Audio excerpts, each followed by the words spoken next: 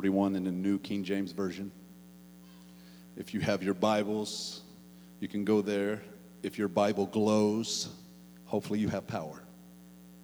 See how long that lasts. Mine's glowing. That's glowing. This is steady.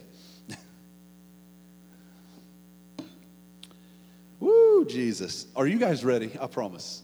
It's going to be a Father's Day message, and it's going to be different than anything before, and it's going to impact everybody's life, and I think that this is right where we need to be.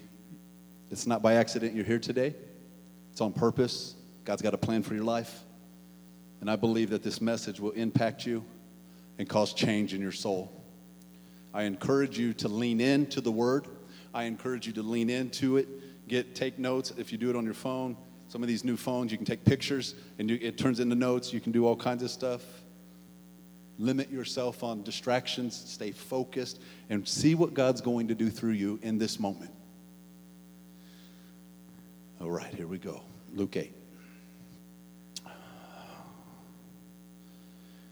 41. And behold, there came a man named Jairus. He was a ruler of the synagogue. And he fell down at the feet of Jesus and begged him to come to his house. For he had an only daughter, about 12 years old of age, and she was dying. But as he went, the multitude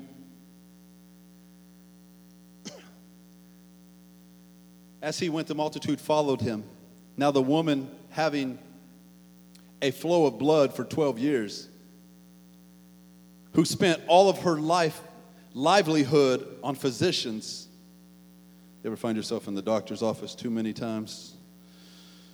Physicians, and could not be healed by any, came from behind and touched the border of his garment, or touched the hem of his garment. And immediately her flow of blood stopped. And Jesus said, "Who touched me?" When all denied it, Peter and those with him said, "Master, the multitudes, they're pressing you. And you're asking who touched you?" Basically, everybody's touching you, Jesus.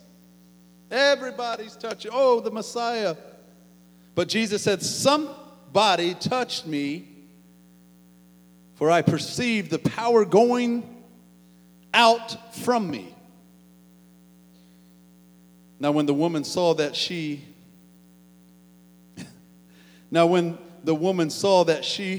was not hidden, she came trembling and fell down before him.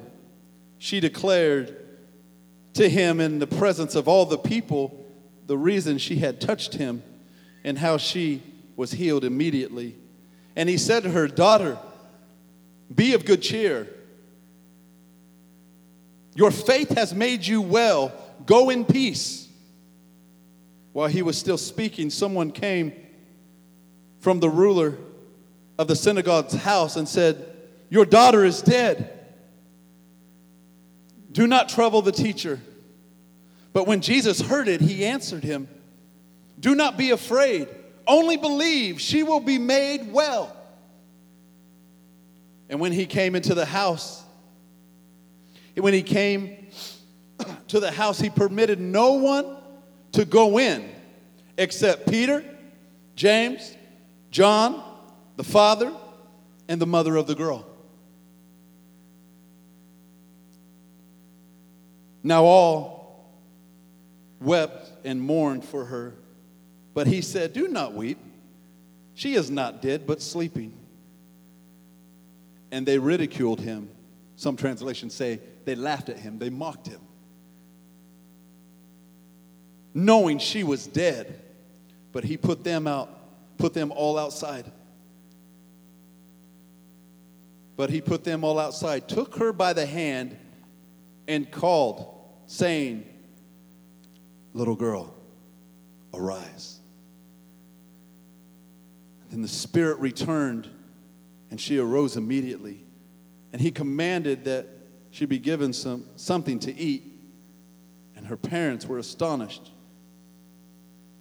But he charged them not to tell anyone what had happened. God, I thank you for what you're about to do in this moment. Have your way, God. Do what you do best. You're the great physician, and you know what's best. I pray that the word goes where it needs to go today, in Jesus' name. Amen. Jairus was a ruler in a synagogue. He was well known. He was a religious ruler, the leader of a synagogue. I guess an official appointed by the elders to look after the building, the contents, and the arrangements of worship. He had things going on. So this moment with this Jairus shook him up to his core. He's a ruler. He's of an importance. He does things and he tells people what to do. He commands the room. So I want to tell you today that this is kind of like a crash course in fatherhood. I'll tell you it like this. Push has come to shove. Push has come to shove. He's got responsibilities at work. He's got people looking at him with expectations. He's got people looking up to him. He has authority. And he's a young ruler. And he's got it all going on. He's winning over here in this moment. He's winning at being the ruler, at being in charge. He's winning over here.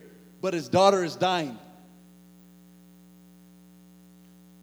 So the crash course that every father must take at one time or another in life is the test of, number one, your priorities.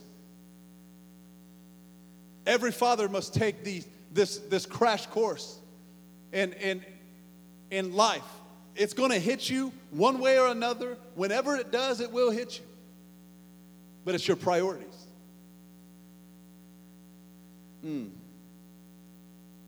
When you're torn between this and that, which one will you go to? This is not about making recitals. This is not about the ballet. This is not about whatever sport they play and you got to show up. This is not about whatever they're involved in and you're trying to be a part of their life. Not about the practices. That's all wonderful. And he might have messed all that up. But the girl is dying. And she is dying for the lack of his attention. Because you can be winning over here at the expense of losing over here. She is dying with the lack of what a torn situation. Where do I go and try to find somebody, or do I need to be by her side the rest of this moment? Because you can be winning, like I said, over here at the expense of losing over here. I bring this to you today, church, because I guess I'll say it like this. I'm concerned. And let me just tell you the title again, When Push Comes to Shove. That basically push, it has come to shove. Push has come to shove. Would you shove your kid out of the road if they were getting ready to get hit? Push has come to shove. Almost shove you to jolt you. Wake up. I'm concerned that most men who go to church, most of them go to church without even changing their priorities. It's a concern. Just in general, just men in general. Most men go to church without changing priorities. They go to church, they like the idea of faith, but really sacrifice and full engagement. There are many men in church who have never really considered giving all to Jesus. There are men who never consider giving all. They'll participate, they'll show up, but not give all. Man. Maybe you never considered really cleaning up your act or being a real Christian. And if that's the case, what you are is just a church guy. You go to church, you don't really pray, and if you do, is it really seeking the Father, or is it just a bedtime story and a quick little prayer before meal? Is it prayer? You don't really read the Bible. Do you really read it? Or is it just because it gave you the reminder of the verse of the day? Do you dig in it? Is it something that you're hungry for and you can't wait to get in His presence and see what He has in store because He's trying to show something to you that He's never showed to anybody else but you because you have a blueprint of your own? But are we just verse of the day in it? Back in the day, it used to be the bread box where you could pull out the verse of the box of the bread, fresh bread, and you put it down. That might have sustained you for a small snack. You know when you eat bread and it gets stuck on the roof of your mouth? It lasts you a couple more minutes until you get a swig. But is it real? Is it real, true Word of God? Do your children see you digging in this? Do they see you on your knees in prayer for them or for any situation at all? Or is it just the prayer at dinner and the prayer at bed? Or is it? You go to church for whatever reason. And here's the reality, because some men, I'm just talking to men right now, because, and this is going to apply to everybody in some areas, but some men, if your spouse didn't go to church, would you even be here? If they couldn't make it, would you just stay home because they couldn't make it, or would you get up and take your kids to church? Why is it always mom having to lead the show? If mom couldn't, does everybody just stay home? And do we use the excuse, well, I'm just going to take care of her?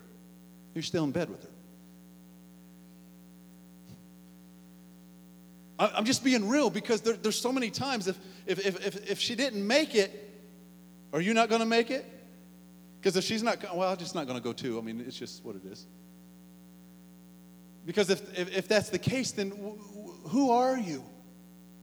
Because I'll tell you, deep down inside, every woman is desiring a man to step up as the head of the house and lead the pack with, as for me and my house, we're going to serve the Lord. In the Word of God and in prayer and in all things. Not easily just going with the flow with just because what mom does and how spiritual mom is, so we just flow with mom. Thank God mom's spiritual, because you're dead. But God's trying to raise up people to be alive. This ain't a bashing service, please believe. If you've been here many times, you know I won't say something stupid in a minute. You're just waiting for it. You're like, oh, what is he going to say today? We've got a book of Brandon. Book of Norman here. But I hate church. This sucks. No. Only if you were here last week, you would know that verse and that translation you're still looking for. But you go to church and for whatever reason, but to really become a man of prayer, no matter how I preach,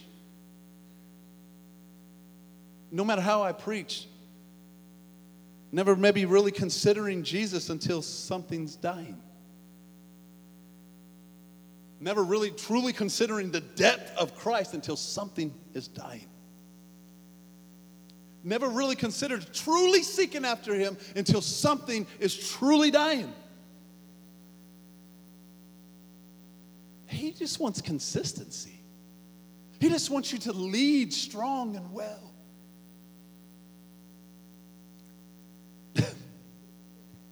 I heard it. I'm sorry, Gabe.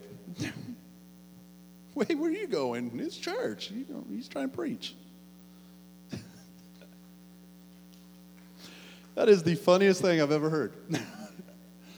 Hey. So don't get up. Because these kids are going to call you out. Why are you getting up again? You got up 4 times. My God. Didn't you pee the first time? What are you doing? The kids.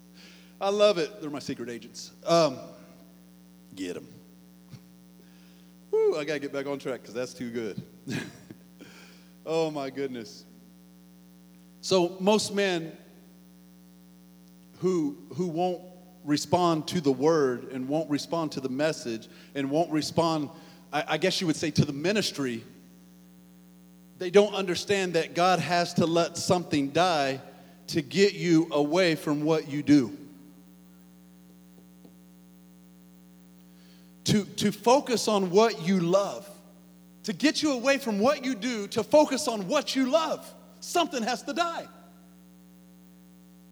Because there is one thing that we will get on the horse for.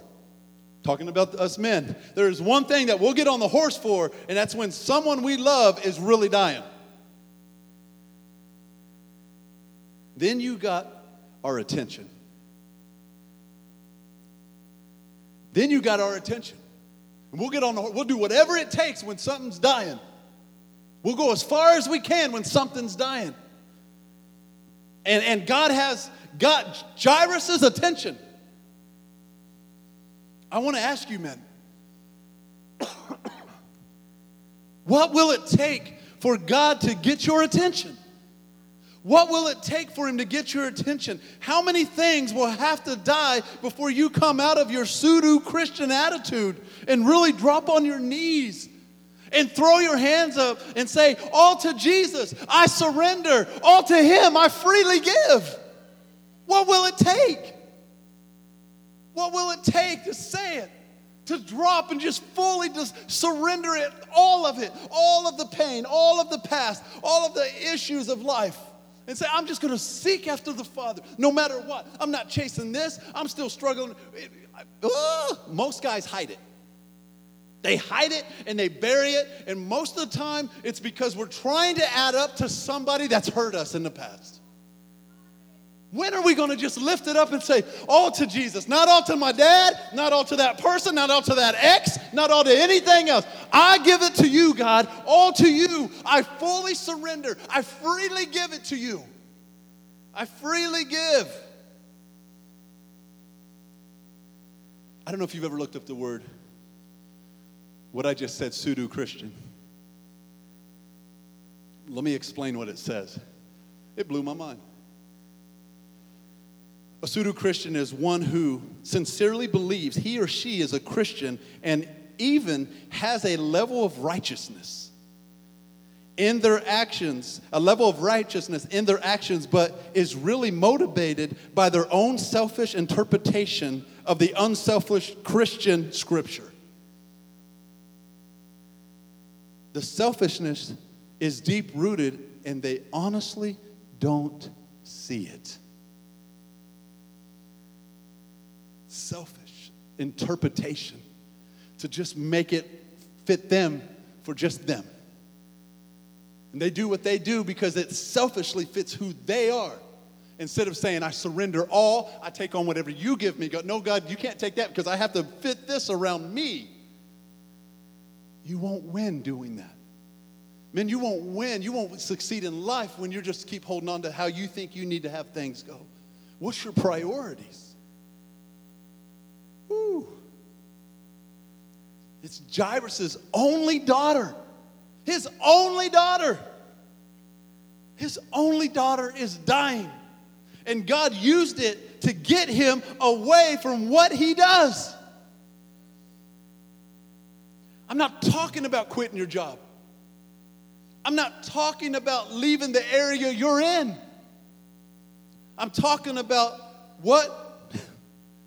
when push has come to shove, everyone around you needs to know that they are ultimately more important than what you do.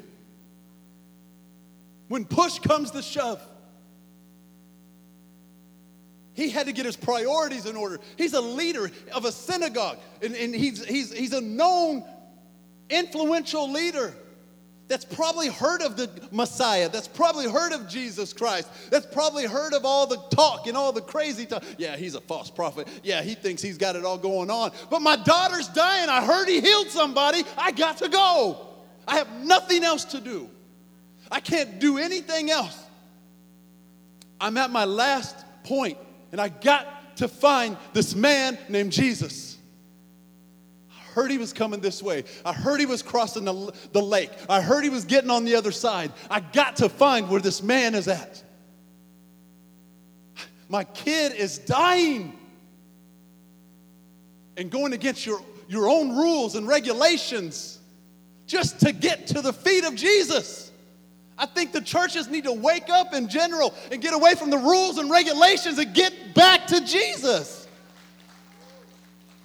Just to get to his feet. I don't care what kind of leader. I don't care what he does. In the end, he had to find Jesus. Because his only daughter is dying. It's dying. When push comes to shove. Number 2, Jairus teaches us about patience. That might be a cuss word to some of y'all. Patience. I can name about 10 things I ain't got patience for.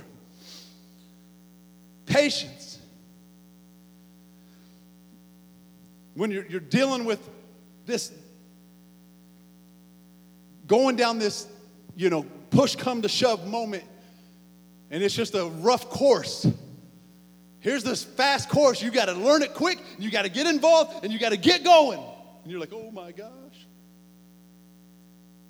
Patience. Patience. Because he is bringing Jesus to his daughter. The man comes, falling at it. He sees him from it, runs, drops at his feet. And I guarantee it wasn't just like, oh, gee. No, I'm telling you, if that was me and that's my daughter, I'm wrapping my arms around his feet and I'm not letting go until he hears what I have to say. I heard you healed. I've heard all about it. I didn't see it, but I keep hearing about it because people keep complaining. You know God's up to something when the church, you hear complaints about church. Everybody keeps complaining about this guy, if it's real or not. Jesus, please, my daughter's dying. Whatever he did in that moment shook Jesus to a point where Jesus is like, I just got here, but I got to go to your house. He had stuff to do, and the crowd followed him. And he had stuff to do, but he's like, I got to go to your house. His faith to get there. Him getting his priorities in order, because sometimes we don't. We don't get them in order. We like to be selfish sometimes and do what we want to do, and our children and our spouses get the butt end of us. That's not right, is it? Is it fair? Because we're selfish? Because we want to do nobody's going to tell me what to do. What that means, I don't know. Puffing it up or something. But I'm going to do what I'm going to do, and I'm going to give you a piece of me later. So now your kids get scraps? Get your leftovers? And if that's the case, I promise you this, you probably don't tithe. Because if you treat your family like scrap, you'll treat God like scrap. That's true. That's a true statement. Nobody's trying to, oh, he's talking about money. It ain't even about that. It's about your obedience. But if you choose not to be obedient, it's called What's got obedient in it? Yeah, but you dis. You know what I mean? So there's these priorities, and he's at his feet, And now he has to have patience. And men got to have patience. I ain't got patience for that. I'm good at that. If I don't, I'm going to. And it's like, get out of my way. You know how dad gets. Come on, kids, just get over here because you know he's going to freak out. So he ain't got no patience. And the women and the children have to justify your stupidity. I'm just being real about life, man. And now look, some of you young adults, you ain't dads yet. Listen to this stuff. Take heed. Sometimes we pattern from the people that we've had in our life. But sometimes God's trying to do is break a generational curse and say, not anymore. It stops with me, right? It stops with me. I ain't living like that anymore. He's got to have patience. Why? He's got to bring Jesus to his daughter. Now, Jesus is like cream of the crop. How you going to get Jesus all the way across town with nobody knowing? Because everybody knew. And it ain't like Jesus is flaunting his hair like they see in these pictures like he's Fabio on the cross. What the heck? Oh, I'm here. No, he's gentle. He's got a grace upon his walk. It's a pace of grace. He's just pacing himself. It's okay, it's okay, it's okay, it's okay. I'm here, it's okay, it's okay. And Jairus, you ain't walking fast enough, Jesus. I need you to pick it up a couple feet. I need you to pick him up. I didn't tell you, she's dying, low breath, low breathing. I need you walking faster. See, we look at this story and we forget like he was a dad. Because I'm telling you right now, I'm not being disrespectful, but I might be grabbing Jesus' hand and we're going to have a walk. I'm kicking people out of the way. Get out of here. I mean, you know what that's like, right? When you go somewhere and you got to hurry up and get to your seat. And you're like, oh, come on, guys, so we got to hurry up, get up there and get in that seat because that's the spot we need to get. Hurry up, get over there, hurry up. Or you're just running late at the airport and Macaulay Culkin is still left behind again. He's 40 years old now.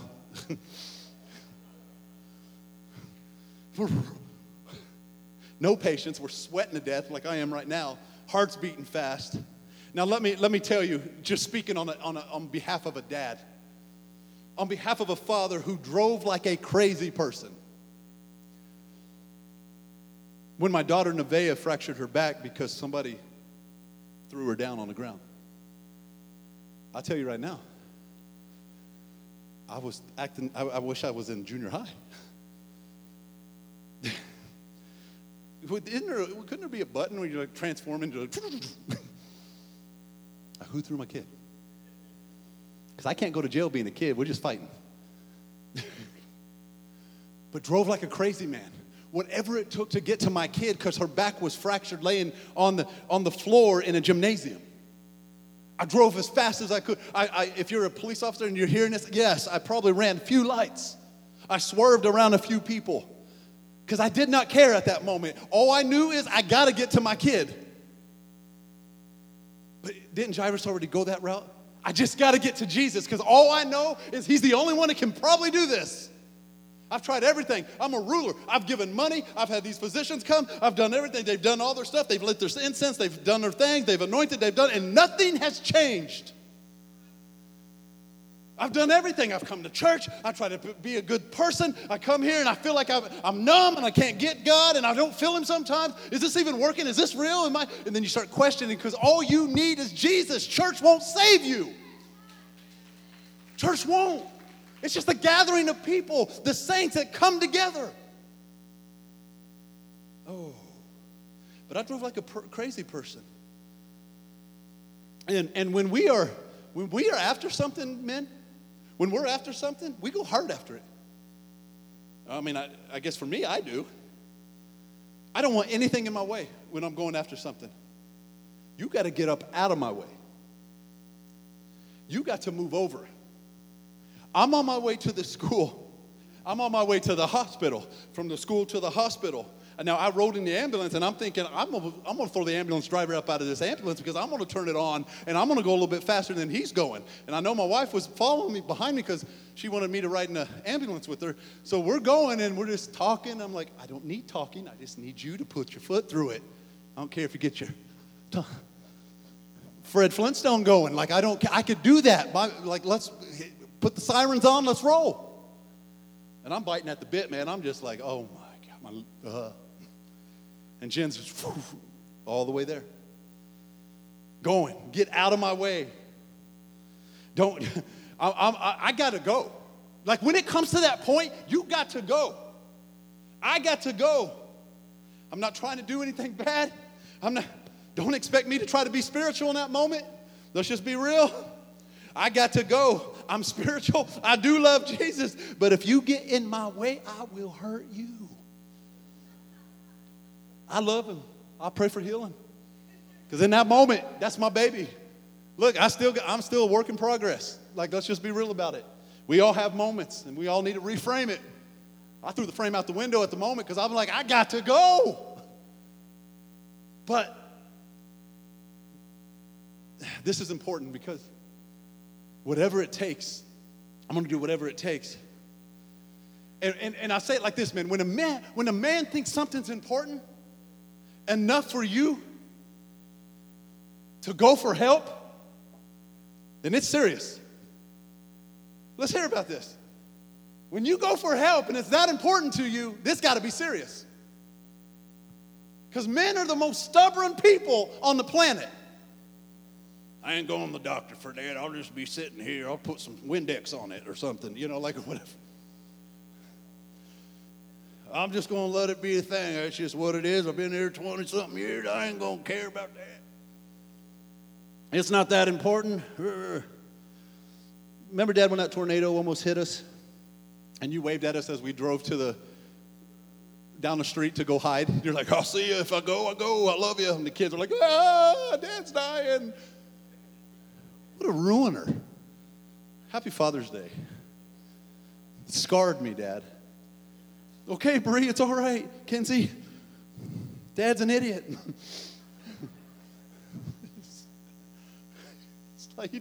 He literally waved out the door. Hey, I'll see you later. I'm going to sit on the back porch. This is good stuff. It's windy. It feels good. Got my shirt unbuttoned. I'm breezing. Happy Father's Day, Dad. There, Pops, Jimbo, Daddy-O. But when you're on a mission, Mama was on a mission, okay? This ain't even had to do with Dad because Dad didn't have a mission. He just sitting back picking his belly button like, oh.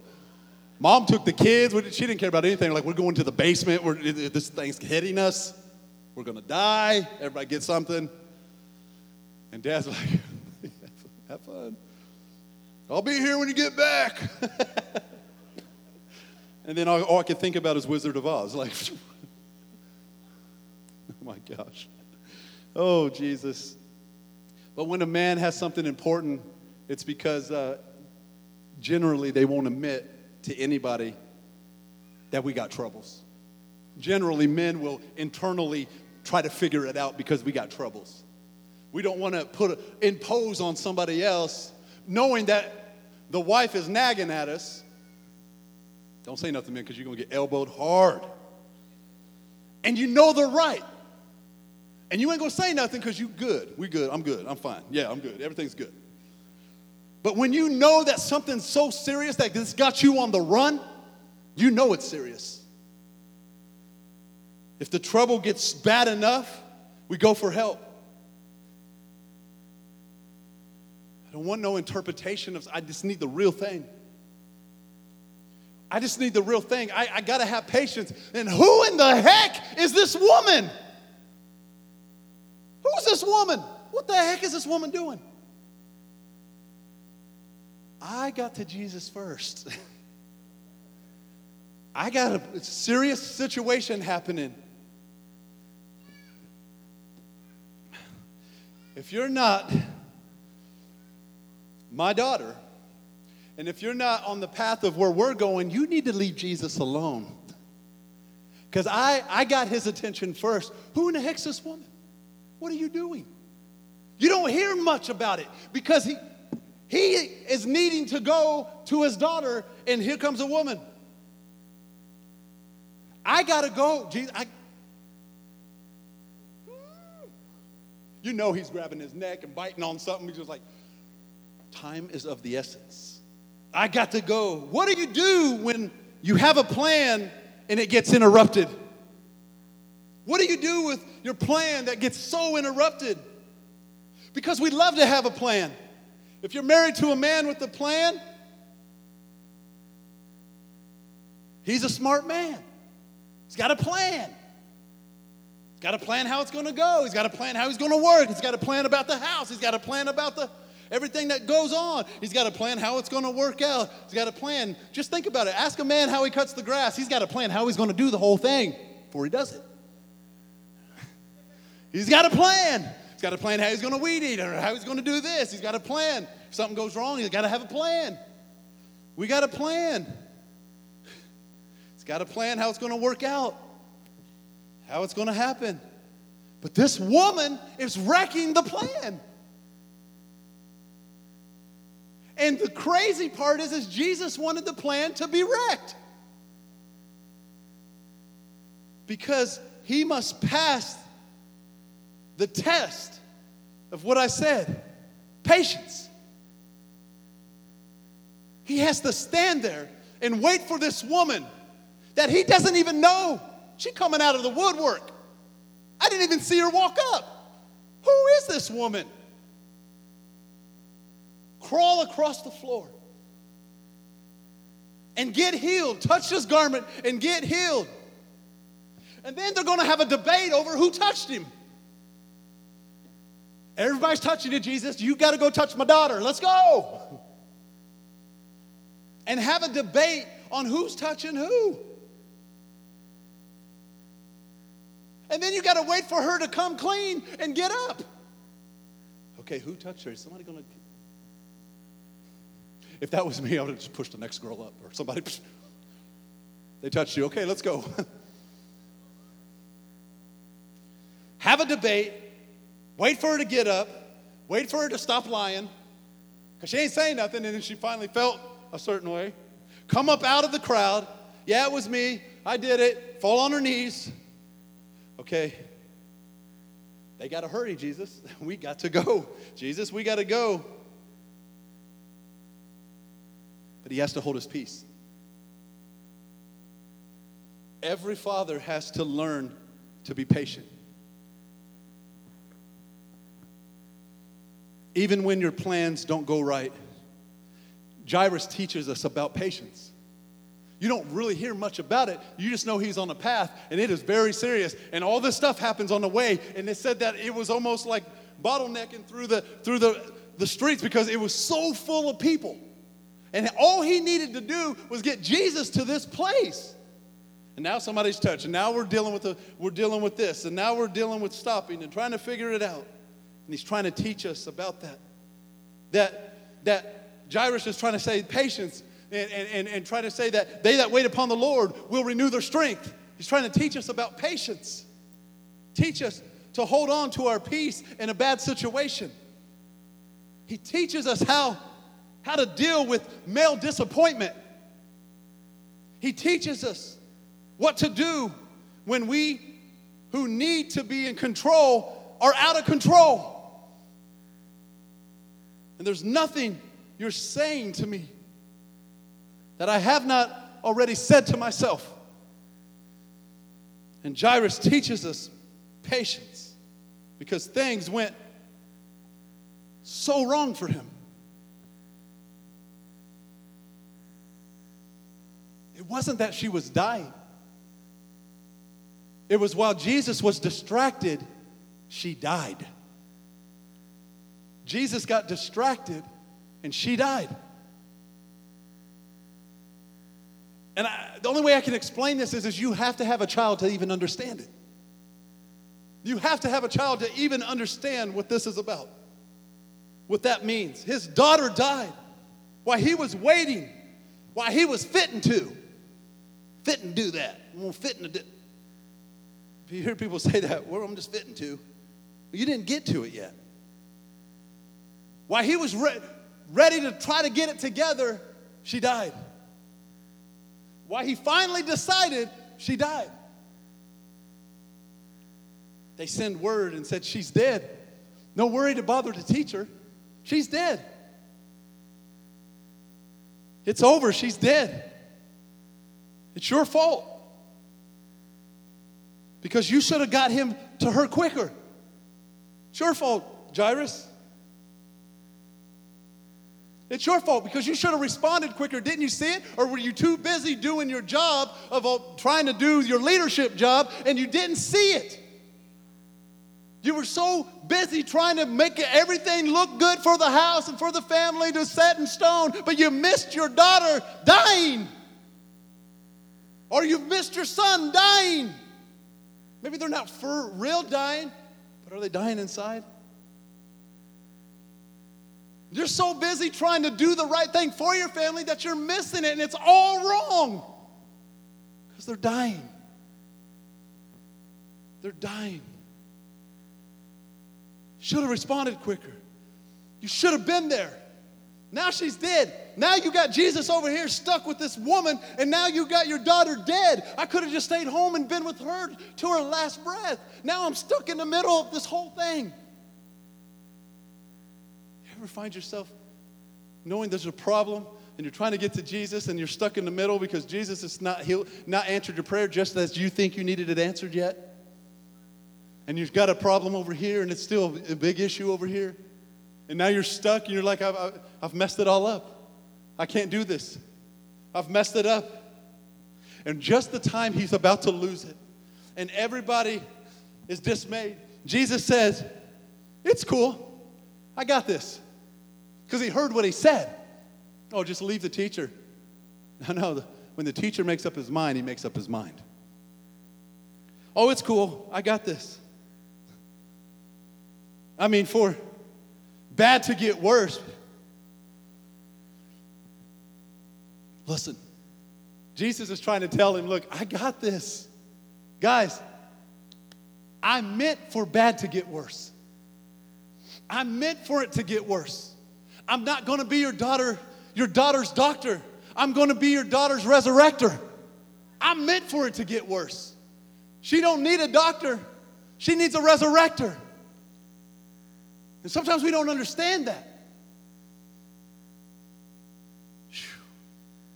That's good stuff.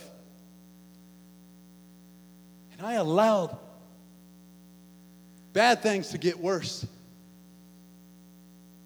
so you could discover what I'm worth in your life. I allowed it because church push has come to shove. I've allowed it so you can understand what I'm worth in your life. I want you to see me do my thing. I want you to see me do it.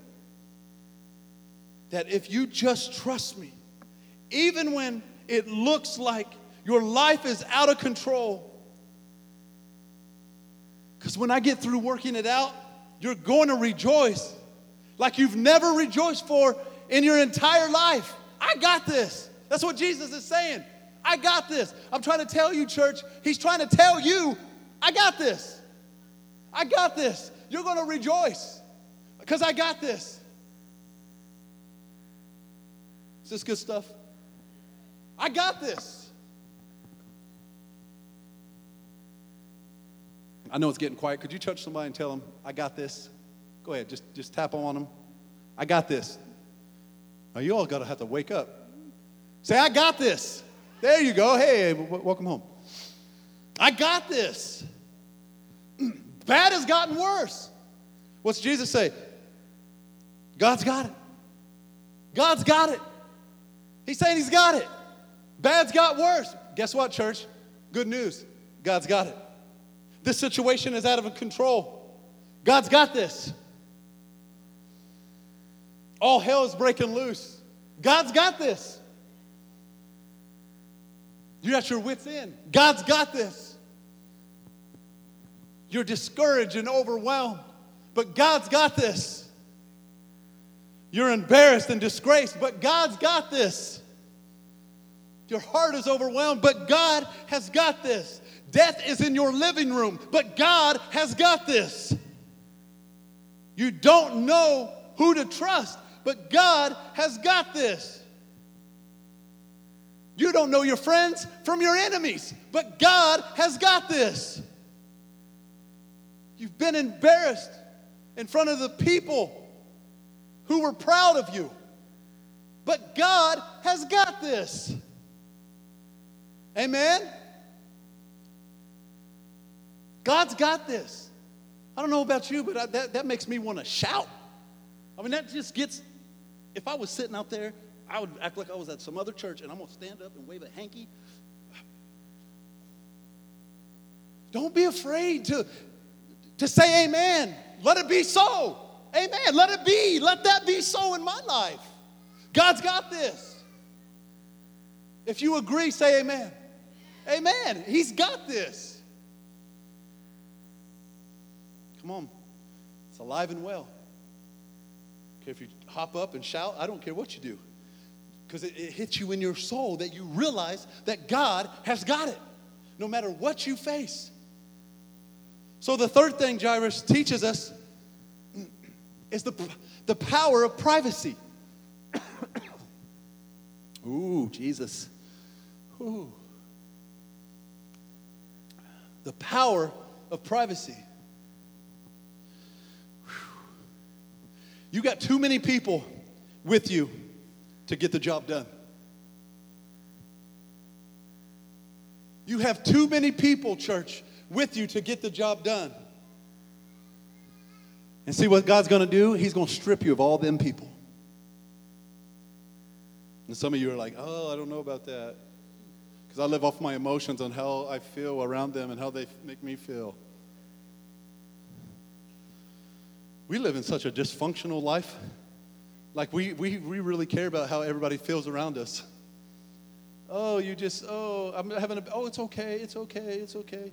If you got a friend that's always patting you, you need to leave that friend. Because somebody's going to have to get in your ear and say, put your trust in God. Have you been in your word today? Get up. Grab your sword. Your helmet's over there. Your shield's over here. Get up. It's time to go. Oh, well, I just won't know. I'm just another. That's ice cream and Netflix. But we got to have some bold people in our life that are saying, wake up. God's got this. Get up. Nope, don't you get in a slumber. You done messed up. You ain't no big grizzly bear. Get your butt up. It's time. God's got this. Privacy. God's going to start stripping you of some of those people. He's going to strip you of some of those people so that when he does the miracle, there will be no doubt about who gets the praise. Jesus. There will be nobody left in the room but God himself. And now, watch this. You got to see this.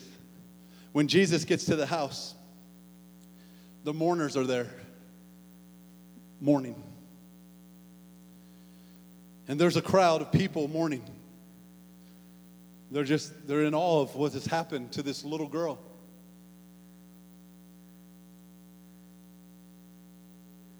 But Jesus only takes a few people in the room. Because he tells everybody that's there to get out. Now, I don't know how you would feel being a family member and somebody in the house and you crying and mourning because it's real. That's what we do when we lose somebody. And Jesus is like, y'all need to get up out of this house. Who are you? Like, because you're trying to, nothing matters at this moment. You're just crying and you can't even see your own, you can't see in front of you. You're crying so bad. And he's getting everybody out of the house. You need to get up out of here. You're crying. It sounds like some mean parent. Stop the crying. Better stop that crying. I'm going to give you something to cry about. Remember that, Dad?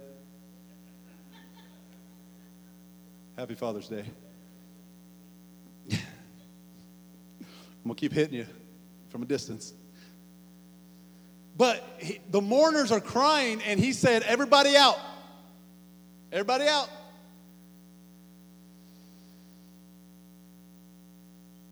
But then Jesus only takes a few people in the room.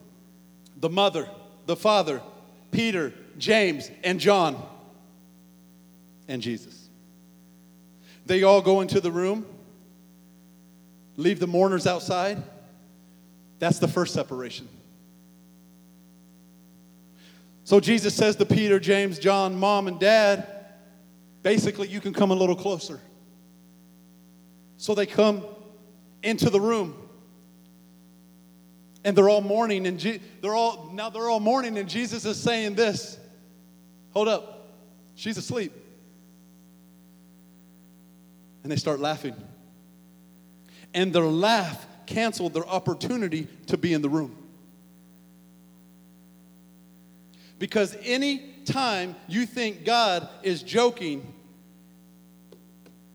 anytime you think God is joking, you cancel out your opportunity to witness his handiwork. Anytime you believe what you see more than you believe what he said, you cancel out the opportunity to be in that next room with him. I got to believe what I see than what he had said. Then you cancel your opportunity to go into the room with him. This is a classic case, church, of God wanting to promote somebody who cannot handle the next level. He brought them in the room. He had to put them out of the room. Do you, church, men, women, do you have enough faith to stay in the room? Do you have enough faith to believe God's report? Do you have enough faith to stand on the promise of God? I feel like I'm preaching to somebody. I don't know who it is in this room, but do you have enough faith to be in the room? See, most men think that the objective is to get in the room. You know, if I could only just get in a room, man, that would be amazing. If I could just get in that room. I would. If I could be a fly on the wall in that room, man, that would have been amazing. If I could just get there in that room, man, if I could have just sat at that table, but I could have gone there to that and been in that room. That would have been amazing. Oh, God, one day I'm going to get in that room. One day I'm going to be in that room. And the reality is, church, is the problem is not getting in the room, it's staying in the room. It's staying there. Many are the men who got in the room that they couldn't stay in. Your talent will get you in the room that your character won't let you stay in. This is the problem we face across the board, and especially at churches, because people just want just because somebody's got a talent. But behind a talent has to have character. And too many times, pastors will turn a blind eye and just use anybody for any reason and not care about their character and their development and leadership. Woo-wee. That's good stuff. Jesus. Oh, I don't know if you're hearing me. It's not whether you're talented enough to be on that next level. It's, do you have the character, the tenacity, the fight, the ethic, the integrity to stay in the room? Do you have it? Or are you going to be out of the room too? Do you have the integrity to stay in there when push comes to shove? And when push has come to shove, let's just say when Jesus comes to shove, do you have it to stay? Do you have it to stay? Whew. Put him in the room. You mean, Lord, you're telling me that I got to get out of this room? You put Peter, James, and John up out of this room? That's your inside circle. That's your committee. That's your board in the room. You put them out? You put her mama out? You put her daddy out of the room? That's their daughter. Why would you put them out? I ain't getting out of no room. Get out. You put them out? Are you kidding me? Why would you put the mom and dad out? We'll go. Just let mom and dad stay. Come on. Because sooner or later, every father and mother has to learn to give your child privacy with God. Sooner or later, you have to learn to give privacy with God, your child. Sooner or later, you have to cut the umbilical cord and leave them alone with God. Sooner or later. Sooner or later, you got to cut it and let it go. Because you can only do so much, church, as the parent. But if you're walking around with your cord hanging out, okay, kid, come here. You're 38 years old. Come here. I mean, how goofy does that look? All right, I'm going to bring you over here for a minute. You got to cut the cord so they can have alone time with the King. You're hindering them from being alone with Jesus. But I love him and I want to do everything I can. You've done enough. Give them to the Lord. Woo-wee. And trust. Listen, and the reason is you got to trust. If God was God enough to raise you, if God was God enough to raise you and brought you through the crazy life you've lived, and God delivered you after you made all those silly mistakes and crazy moments in your life, sooner or later you got to say to your children, I'm committed to give them to you, God. And the word of grace which abides in who you are is going to build them up. It's going to lift them up. I'm committing to give them to you. We say we want to give them to the Lord, but when push comes to shove, do we? When push comes to shove, do we? And the reality is Daddy can't do this.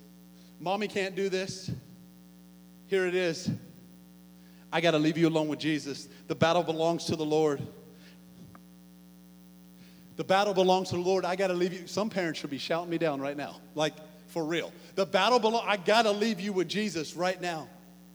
And maybe the reason you can't shout is because you still got the cord. He's got it tucked in your back side.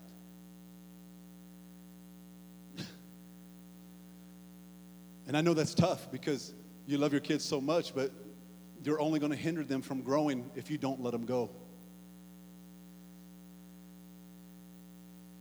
I mean, a kid can only be fed so long. A kid can only get their diaper. Come here, grown man, I'm going to change your diaper today. Here, have some breast milk. It sounds stupid, and you just all were shocked that I said breast milk. But here's the reality. Why do we keep treating grown people that are our children like they babies? Do you see what I'm trying to say? Why do we keep doing this stuff when God is saying, I just need to get alone with them in a room, and you won't leave the room? I just need to get alone with them. Cut the cord, cut everything out, and just let me be alone. You know why? Because if they get alone with God, it's going to change their life forever. Because if not, they just know you're the safety net. And every time I have a problem, I go to mommy, I go to daddy, and they save me. When are we going to cast our cares upon him who cares for us? That's going to do the job. Because eventually the parents can only go so far.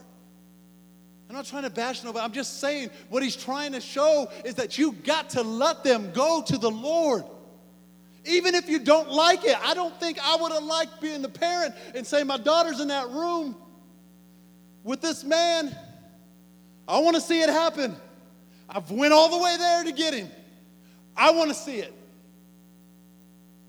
But the mourning started happening. And then the frustration of laughing. He said, she's asleep. That girl's dead. I went all this way for what? Get out. You know, Jesus didn't have to heal her.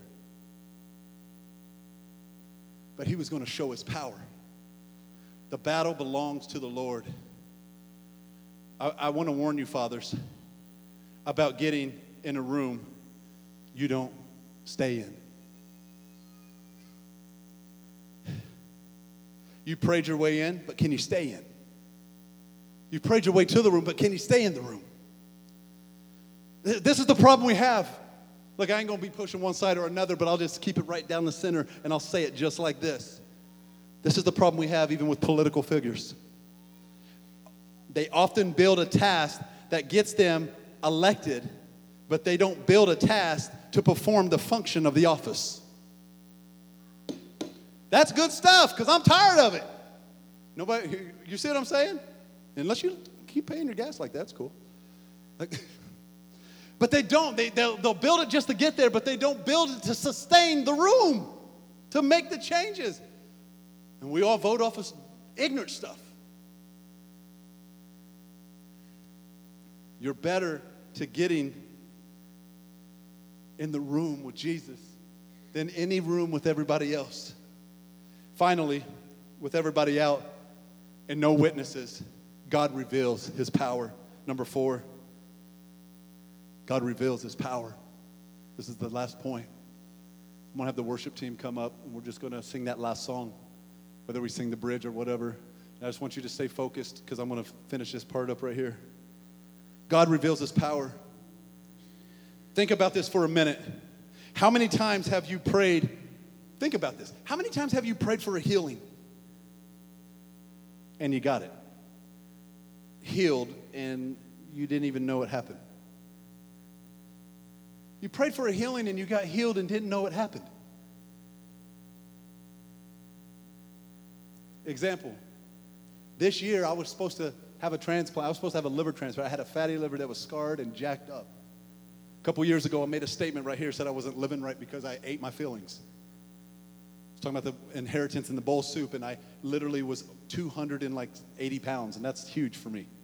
Everybody's weight's different. I'm just saying for me. And I got down all the way to 222. And by the time I went back to the doctor was so shocked.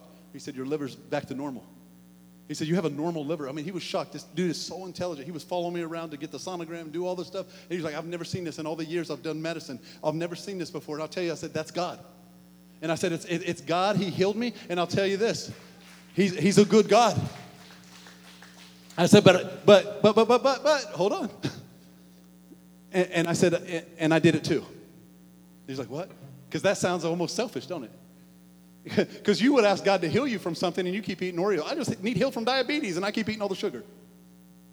Why are you asking God to heal you when you won't even limit yourself? You're about to eat your own hand. Oh, it's got sugar on it. Because I had to put the word, God, I need you to heal my liver. Oreo, chips, dip, cheese. Crackers. Humongous bowls of cereal, because that's from the Lord. But I had to put in the work myself. I had to do some of the work myself. And when I went back, he said, this is crazy. I got the proof. I have the whole thing. I have both sides. My liver looked it looked like y'all put your little pork chops on the grill a little too long. And how else am I going to get a transplant unless something has to die? And I refused to let something die so I could live because I didn't know how to take care of my own body. But when I realized that it was happening, I don't think it just happened in that moment. I just went to the doctor. Doctor's like, man, your liver's back to normal. I was like, wow. I actually didn't even say wow. I was just like, what?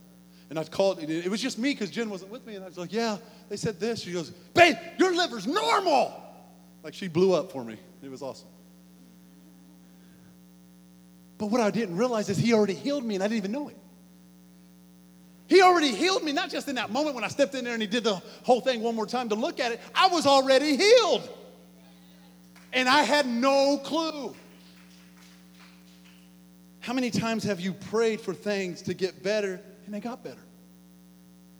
And you didn't even know it. You didn't even know when they got better. Because you finally stop and think and you start looking around and you're like, wait, it's better. Wait, it got better. Because God doesn't need your input to display his power. He doesn't need your input. When God gets ready to bring you out, he can bring you out without a witness. He can bring you out so fast, you won't even know how it happened. God will use his power to display it every time. Somebody say power. That's what we need. We need the power of God to display in our lives. When we're just walking our daily life and we're healed and not even realize we're healed. And we just keep on walking and we figure it out later when we get home. Like, oh, well, hold up. What I used to hold on to sit down, I don't need to hold on to sit down. Oh, wait, my back's better. Wait, hold on. No, you gotta be kidding me. You don't even realize it because when you walk by faith and not by sight, you get healed in the process. But how are you going to get healed and you're asking for a prayer request that you're not limited to yourself? Help me, God, and you won't stop. I got lung cancer. I need prayer. As you smoke 3 more packs a day. Are you kidding me? Throw them away. Let's pray. I'll pray, but I need help, but I'm not doing the work myself. His power is there, and he wants you to have access to all of it. So the power of God will walk over, and this is what's amazing. The power of God will walk over to a dead girl, and they know. Everybody knows she's dead. She's dead. She's so dead they laughed about saying that she was dead.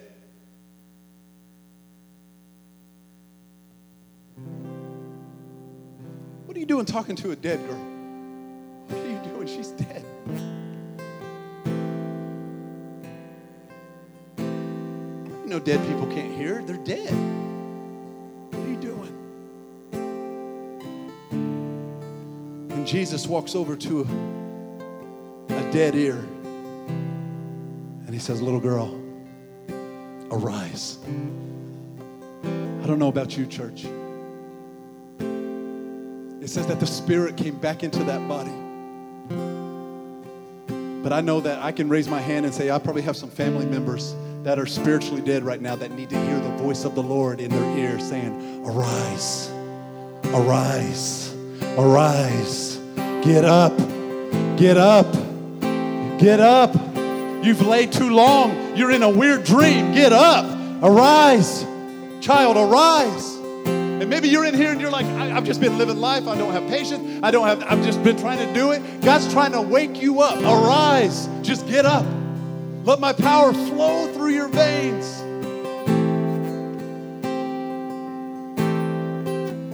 Woo! How many know you might have been dead today until you heard this word? I was dead till I heard this word today. I'm alive and well now.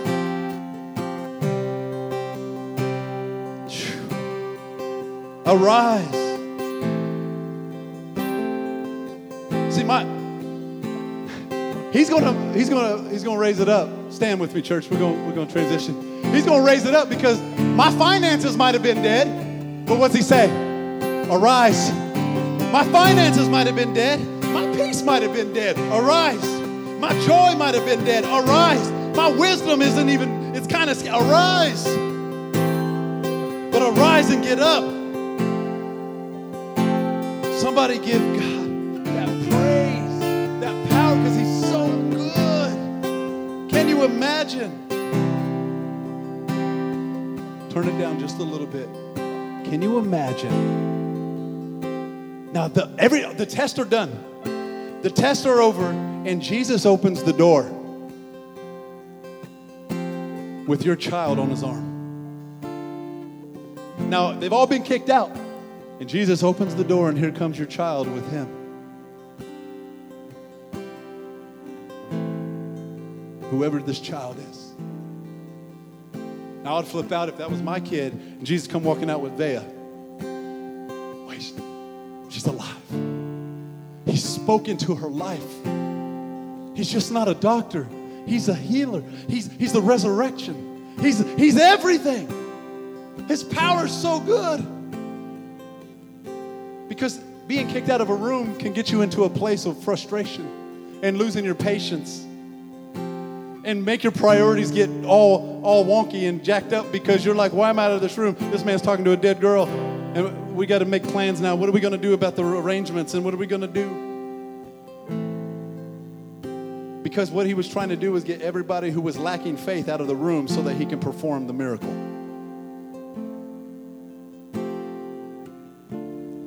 Can you imagine? He opens the door and here comes your daughter with him. And he's like, hey, this girl's hungry.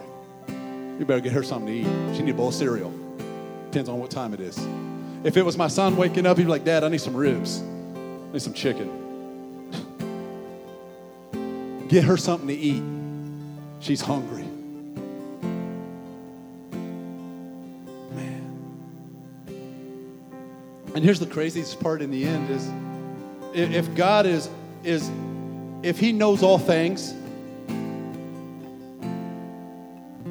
and if God is all powerful, omnipotent, if he's all powerful and he knows all things, and if he's everywhere, if he's all knowing and he's all powerful and he's everywhere, and if he can do everything, why didn't he just heal her without coming?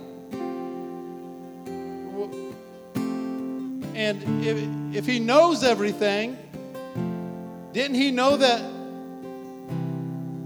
talking to that woman was going to cause that girl to die? If he knows everything, wouldn't he known that that girl that touched the hem of his garment was going to cause a ripple effect for somebody else to die?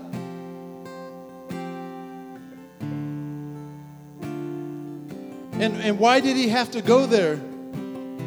If he's all-knowing and he's everywhere, why did he have to go there if he was already there? I can't figure out why sometimes God lets things go wrong when he already knows he's going to fix it. But why couldn't you just leave it well so it didn't need fixed? And the answer, church, is that it was a test. It's the crash course to every father, to every person that we must take in our lifetime. Some maybe more than once. The test of priorities, patience, privacy, and power. That's what it is. I'm going to leave you with that. Dads, we believe in you. We believe in you so much. We're looking for you to lead the pack. We're thankful for you. I'm going to say a prayer. They're going to sing this back end of this song. And then remember, dads, when you leave, get you some of that stuff. There's all kinds of goodies back there. And take a picture for each cookie because you're going to be looking weird. Go ahead and sing it. I'm going to pray after this.